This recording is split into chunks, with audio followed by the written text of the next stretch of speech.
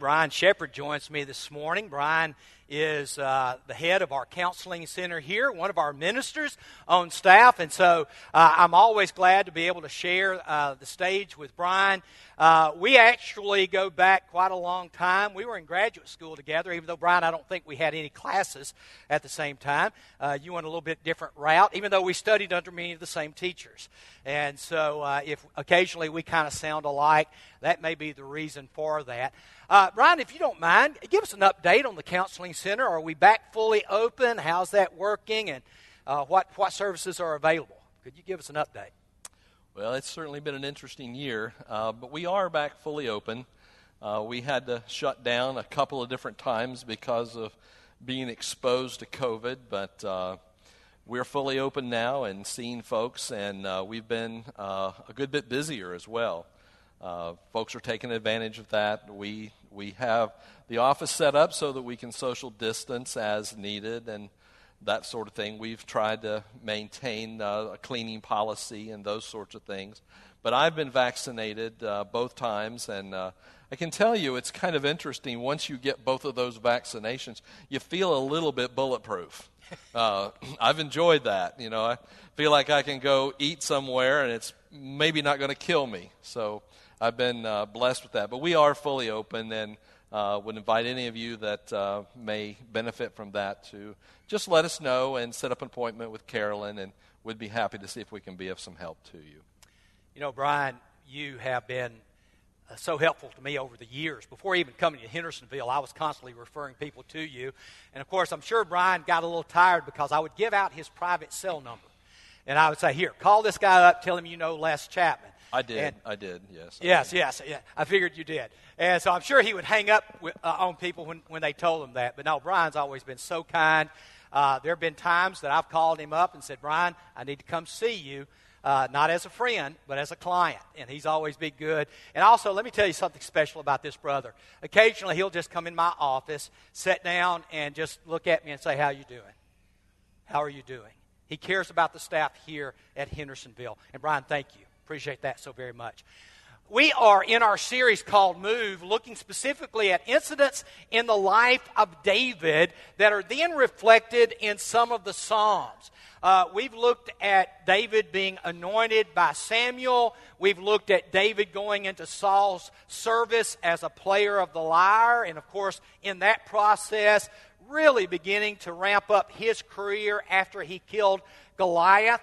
We've looked at the incident of where he finally, after having got to kind of the peak of his success, Saul becomes jealous. He's forced to flee. And so he ends up going, he goes to Samuel, the old prophet. We'll look at that here in just a moment.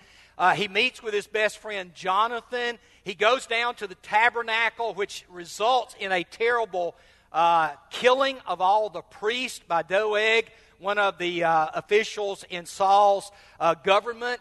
And then we looked last week of Saul, pursuing David so much that David thought, I've got to leave Israel. And so he goes, of all places, to Gath. Now, if you don't remember, Gath is the hometown of Goliath. And he thinks that he can go there and hide. Only problem is the Philistines knew him well. He had killed many of them in battle. Plus, the text seems to imply, it doesn't say it, but it seems to imply that he goes to Gath wearing Goliath's sword.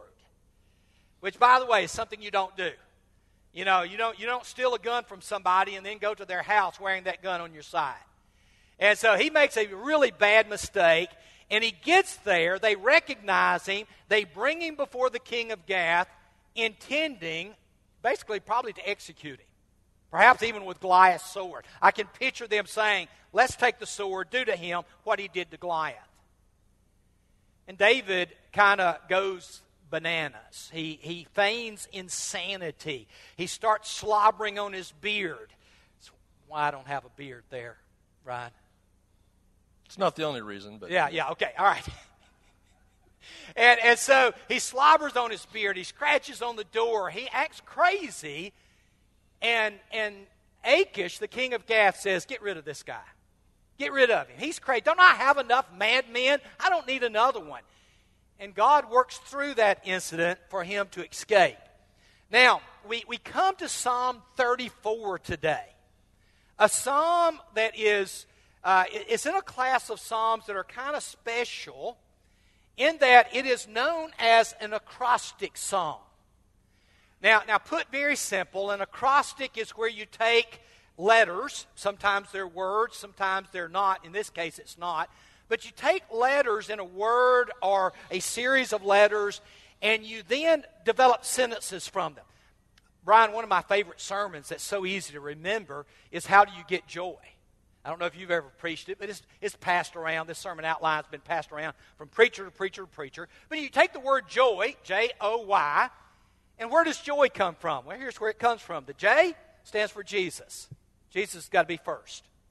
He's got to be first in your life or you'll never know joy. Then the O stands for others. You got to put others second. And then the Y stands for yourself. You need to come last.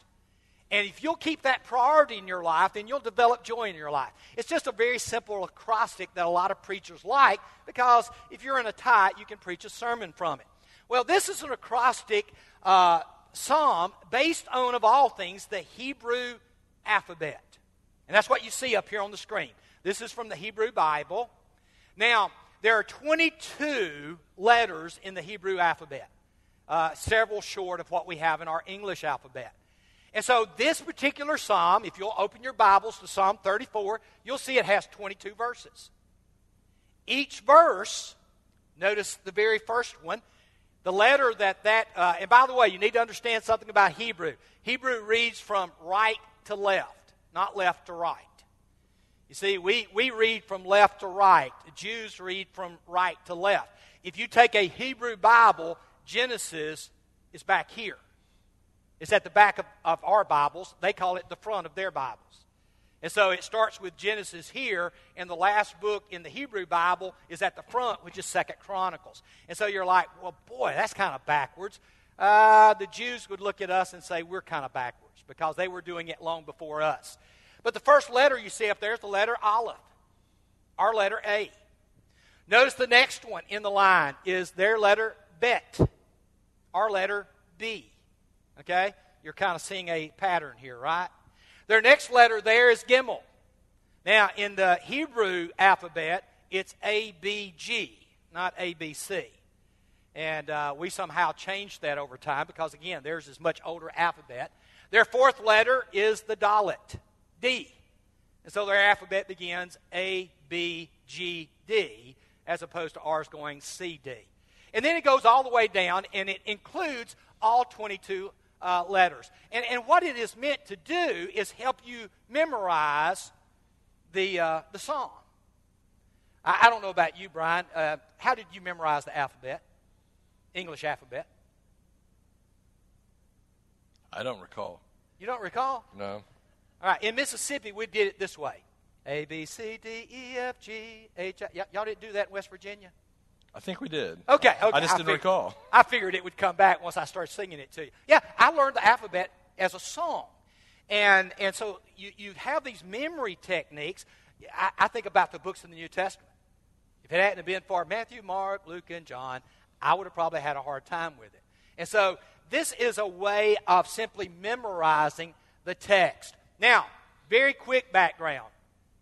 David's been forced to flee. Saul's after him. He's gone first had to leave his wife, Michal. Brian and I were talking. He said, why do you keep calling her Michal? And I said, well, that's how you pronounce it in Hebrew. And you said?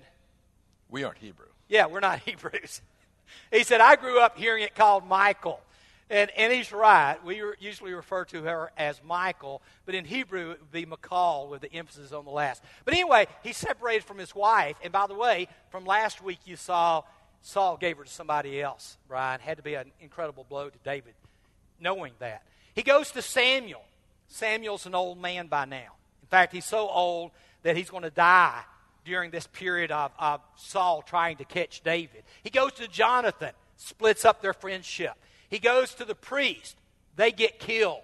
And so he finally goes down among the Philistines, And, of course, that's where he has to act crazy. And after being delivered from the Philistines, he goes and at some point in time, and we don't know why, he goes and he writes Psalm 34.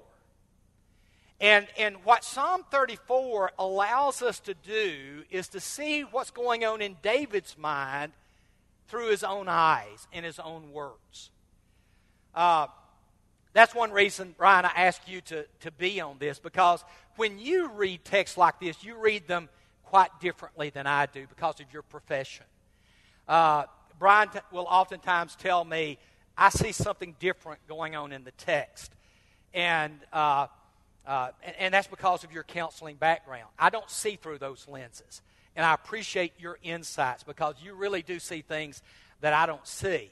And so I wanted him to kind of share that today. Notice the heading here, of David.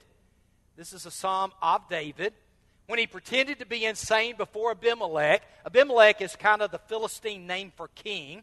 His actual name was different from that. He had a personal name. Who drove him away, and he left. And so here David is reflecting back on this incident. And he writes this beautiful acrostic poem. We can't show it in English because our English alphabet doesn't work that way, but it's a beautiful way of memorizing it. And so he begins, and I believe, Blake, this is the text you read. Blake's up there reading the text, and I'm like, whoa, that's the opening text of our passage this morning. Because he begins with praise. This is what we heard. I will extol the Lord at all times. His praise will always be on my lips. I will glory in the Lord. Let the afflicted, first hint at what David had gone through. Let the afflicted hear and rejoice. Glorify the Lord with me. Let us exalt his name. He's come out of this horrible moment where he's literally at the end of his rope, and God has rescued him, and all he can do is say, I just give God the praise. I hope June don't mind me saying this, but June got her second shot yesterday. And so she's fully vaccinated now. We got in the car to leave from the doctor's office, and she said, can we pull over and pray? Very appropriate. Very appropriate to give God thanks for, bringing us at least to this point in our lives. David does the same thing here. And so notice, though, the next paragraph where David begins now to kind of reflect on where he's been. I sought the Lord, and he answered me. He delivered me from all my fears. Those who look to him are radiant. Their faces are never covered with shame. Remember what David had to do. He had to slobber. He had to have spittle, literally, dripping off of his face. You're talking about shame. And here he says, those who look to him are radiant. Their faces are not covered with that. This poor man called, and the Lord heard him. He saved him out of all of his troubles. And so my first question, Brian, to you is, David panics. He gets caught in a situation where it's tough. As the question goes, this past year, not just the ordinary things that you deal with, deaths, divorces, difficulties in marriage, losses of jobs. The list goes on and on. How has COVID maybe complicated that, intensified that? Reflect on that just a little bit and what you're seeing as far as what other people are saying about where our nation is emotionally right now. I think one of the things that first comes to mind is whether it's the work that I do or just everyday life or even the text that we're looking at this morning, I think there are two things that we primarily observe. One is we can observe the way people think. We can kind of see that in the way that they behave. You always hope that your thinking is ahead of your behavior. When it's not, oftentimes that kind of gets us in trouble. But then you can also oftentimes know how someone is feeling. And you can see those emotions coming out. And that's a big part of making up how we interact really with one another. And over this year, I think because of COVID, but also because of so many other things, we have been challenged with regard to how we think about things. And we've been sometimes, I think, surprised by some of the feelings that we've experienced. When you look at David in this psalm, one of the things that you start to see with him is you see the fear. You see the fear in him. David does not have the protection of being King David. He's just David. And therefore, he is very vulnerable. And that's a mirror, in many ways, to something in the past that we've experienced over this past year. Fear. Fear is something that we oftentimes experience at different levels. But when we see the intense fear that David experienced, we might call that panic. David's panicking. And when we panic, there's an interesting thing that occurs physiologically. When we panic, we oftentimes trigger what's called an adrenal response, or your adrenaline. We all know about that. You get superhuman strength, but there's a rather unique thing that happens with an adrenal response, and that is your body starts to shut down its reasoning ability. When you have an adrenaline rush, your body recognizes you need to do usually one of two things: fight or flee. Now, some include freeze in that, and I get that, but mostly we either fight what we're faced with or we want to get away from it. And if you think about what David experienced and also what we've experienced over this past year, you can easily see that a lot of what we've done this year has been fight things or flee things. And it's been my observance over this past year that many of us have had those panic experiences. I've watched a lot of us, as we've gone through this, kind of come to some of those panic responses. Not everybody has, but a lot of folks. And when they do, you can see those extremes showing up. And you can see the lack of reflection and the lack of thought behind some of the behaviors and some of the emotion. So it's easy to see that with David. It's also easy to see how we've done that. People that have overreacted at times to the things that we're facing. And then the other end of that is the folks that have underreacted. And we've seen those extremes. And what's really interesting is sometimes you find out one's not working, so you go to the other. And both of those are panic responses. So we want to be careful as we continue to work our way through this to manage our thoughts, to manage our feelings, and to recognize when our thinking is just not really on target or up to par with our normal abilities. And sometimes that's a great time to talk to somebody.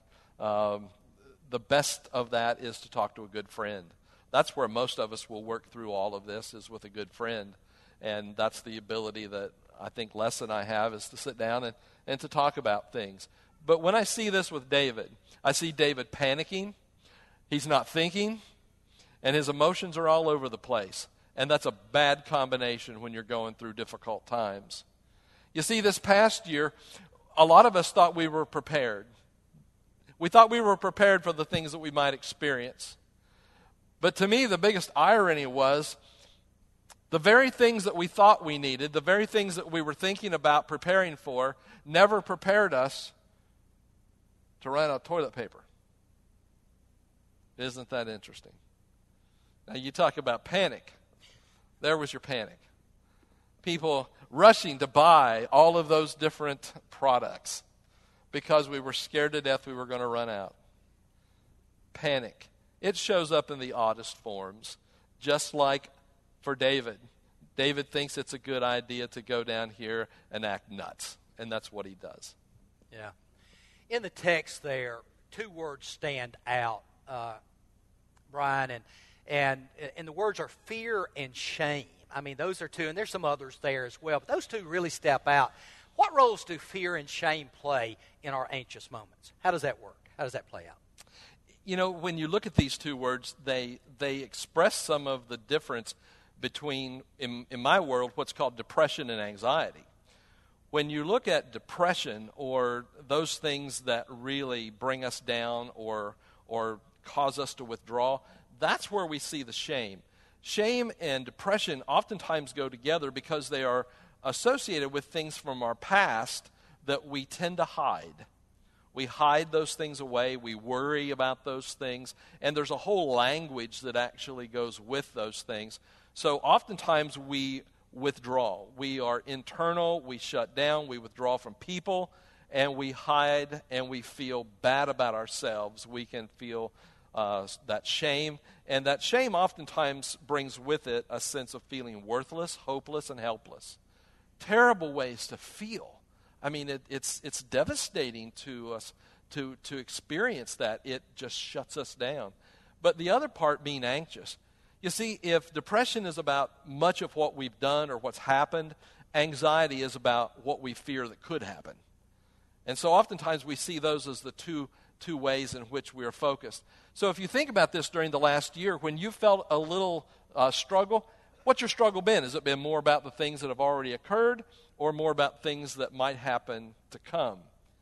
Those are the differences, and they really stand out with all of us, whether or not we are somewhat depressed and we're feeling down, or whether we're anxious, and that's where David went to. David went to the anxious part. He is experiencing fear because underneath anxiety is always fear. If you're anxious, there is some fear that is beneath that, whether you realize it or not. There's something we're trying to protect. When we're dealing with shame, there's something that we're protecting. So what's the greatest thing we can do? Expose it, bring it out, talk about it, work it through. Same way with anxiety. That which we fear the most. And then what do we know mostly about worry? We've been told even by research that 90% or better of what we worry about, it never occurs. That's powerful. That's a lot of wasted mental energy. We're going to run out of time, so we're going to move very quickly if we can. He moves to something fascinating in verse 7. The angel of the Lord encamps around those who fear him and delivers them. He moves from his own fear and shame now to all at once this confidence in God. So how does knowing that the angel of the Lord encamps around us help us? How does getting recalibrated make a difference in our lives? Well, it's two things. One, there is a physical sense in which we do that, and secondly, there's a mental sense. If you think about either being depressed or anxious with regard to how we are experiencing life, what we tend to do is we withdraw. We go somewhere else, whether that's physiologically or even psychologically. A lot of us have withdrawn. 3 weeks ago, I think, was the first time I had been back in the assembly here in 8 or 9 months. Amy and I both were trying very hard to stay away from COVID because of the patients that she sees and so that I could keep the practice open. So we decided to stay at home. And, that brought about, as you might be well aware, that brings about its own anxiety. We had never spent really that much time together. That was a lot of time together. And the worst part, I went to a shelf, and I know we're running, but I went to this shelf, and you know what I found? We knew we had to cook, and I found this Italian cooking book. So I started cooking Italian food. Big mistake. Should have got the Mediterranean cookbook. The outcome, it was pastas and breads, and then the next cookbook, pies, cakes, and pastas. Not a great idea, but it changed the way we did things, sometimes for the better, sometimes for the worse. Okay, so, David goes and basically moves his fear from the anxiousness he had there in Gath to putting it back in the Lord. Yes. Next verse is so beautiful. Verse 8, taste and see that the Lord is good. Blessed is the one who takes refuge there, not in Gath, in the Lord. Fear the Lord, you holy people, for those who fear him lack nothing. The lions may grow weak and hungry, but those who seek the Lord lack no good thing. What do you see in that when David says taste and see? What's he doing there? Well, beyond just what occurs in our brain, there is a sense at which we can, through our senses, experience God. There are things that remind us and connect us to God that we see. And it turns out that almost everything that we experience with regard to our faith has a sensory aspect to it. It's really cool to sit up here and see all of you out there. It's encouraging. It's encouraging to see you here. It's encouraging to know that there's a little camera up there and some of folks are watching this from home. The connections that are created that we see, but we're also hearing, the singing.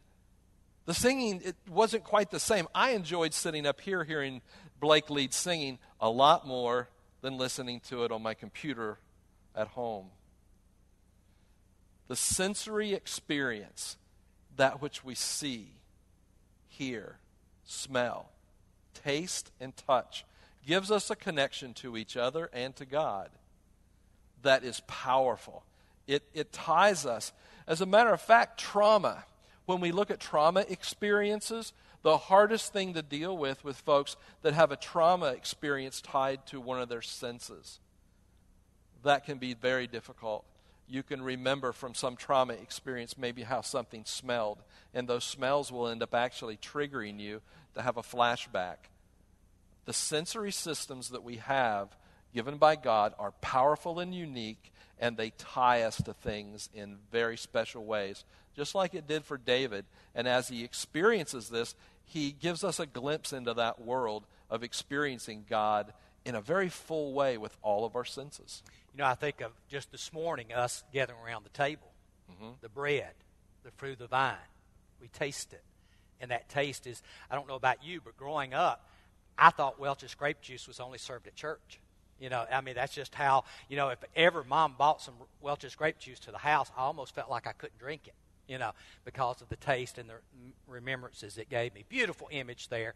He goes on and he talks about, if you fear the Lord, what do?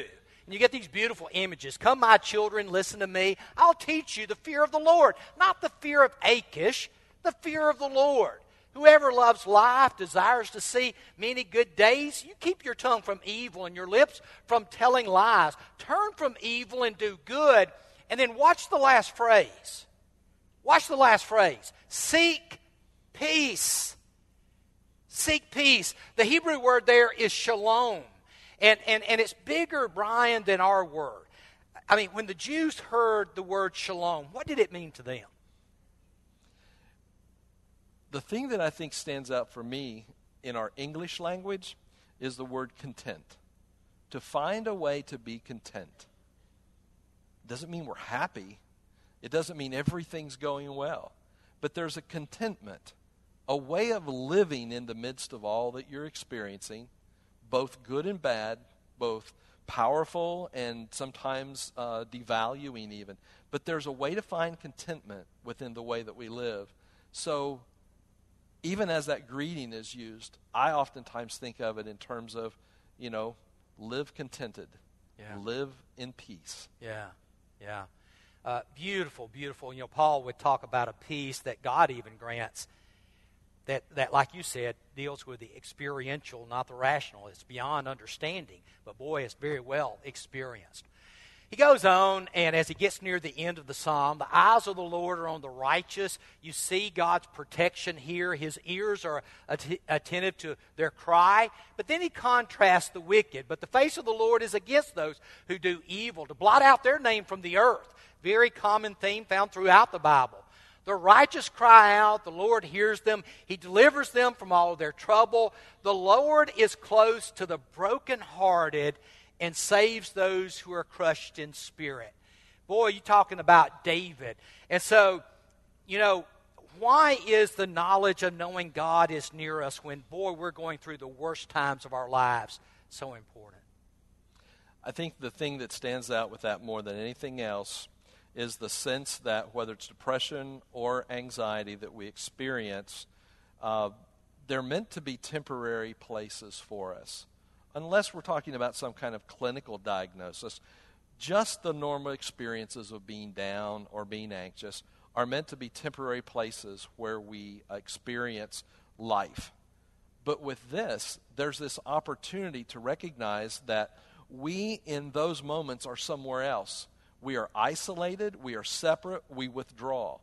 This is God's invitation back into a family, This is God's invitation back into life, to experience life, and to experience, as John 10:10 says, to experience at its fullest, with it being full. Full of what? Full of life, full of experience, full of the senses, full of all of the things that God intends us to experience by being a part of this holy family. The righteous person may have many troubles, but the Lord delivers him from them all. He protects his bones. Not one of them will be broken. In a world where there was no medicine, I can imagine, what would happen if you broke your leg or your arm or something like that.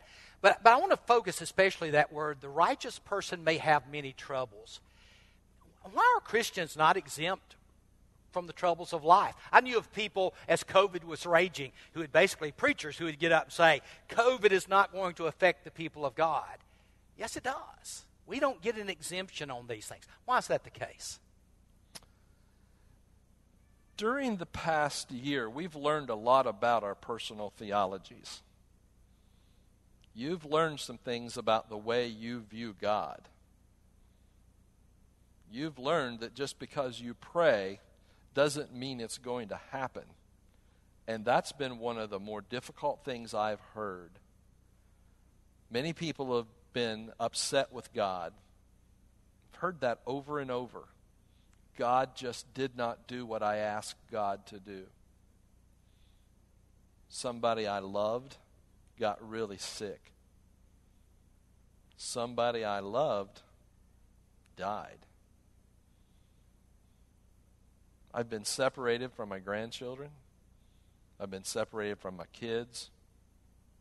Been okay with that. But I've been separated from my grandkids. That really bothered me. What have you gone through that's been difficult for you to experience? Because looking at how God interacts with that, we have found that God doesn't do some things the way we maybe thought he did. And we've not, at times, been very happy about that. Well, that's certainly not a new experience. Lots of folks over the centuries have been upset maybe at the way God has interacted, become angry, become upset. We'd like to think that none of us would, but there are things in life that will panic us and cause us to think and feel things that we normally do not. This past year has been difficult, and it's not over yet. Got a call yesterday about a lady. She's in Vanderbilt right now, and she's not doing well. I hope she makes it. I prayed for her, but I have no idea what's going to happen. He ends with these beautiful words. Evil will slay the wicked. The foes of the righteous will be condemned. The Lord will rescue his servants. No one who takes refuge in him will be condemned. Kind of wind us up here, and if you would, then lead us in prayer. You know, aside from what happens to us right now and the way that we experience each other, aside from what we're experiencing right now together, aside from the fears that we have. See, I know that there's some of you sitting here today that fear is a big part of how you're living right now. There's something you're really afraid of. But it may also be that some of you are dealing with some shame about something as well. So that's why this psalm becomes such a positive and powerful way to connect with God, because God reveals to us through his servant David that there is a common experience that is centuries old that looks an awful lot like what we're experiencing today. So as we collectively are drawn to God, we have a rescue of sorts that God reveals to us. He says, I can elevate you out of all of the things that you're experiencing, and I can give you something that is above all else. That's the thing that I've tried to communicate as much as possible this year is, don't lose sight of that which is above all else. Because there are so many things right now that are competing to be above all else in our lives. I'm not going to list them because even listening to them, even talking about them can generate some negative feelings, depending upon which side you're on. So suffice it to say, we all kind of get that there is some polarity with regard to how we're dealing with this. But there is something unique. There is something unique, and that is that which is above all else. Seek ye first the kingdom of God and his righteousness, and all of these things will be added to you. God wants you to seek him above all else. God will indeed take care of us. Sometimes not exactly the way we think. Because sometimes the care that we end up receiving is not of this world. It's that God has prepared for us that which is eternal. And that is where we find our eternal relief and release from the struggles of this world. You may need some help with something. If you do, we want to do anything we can to help you. We have a list here of shepherds that would be happy to speak with you. Any of us on staff would be happy to. Let us know of any needs that you might have, whether it's to become a part of God's holy kingdom or whether it's the struggle that you experience being a part of that kingdom. Let's end our time together this morning with a prayer. Would you pray with me, please? Father, we come to you asking that we will indeed find you and place you above all else. Father, give us the freedom to move about soon, we pray. Father, give us relief from this virus. Father, give us relief from the shame or guilt or also the anxiety that we experience as you did David. As you delivered David and as you put him in a high place, Father, we look forward to the time that we experience that high place because you have called us your children, and we know that you will one day take us to be with you eternally. Father, help us here and deliver us there. It's in your Son's name I pray. Amen. Have a blessed day.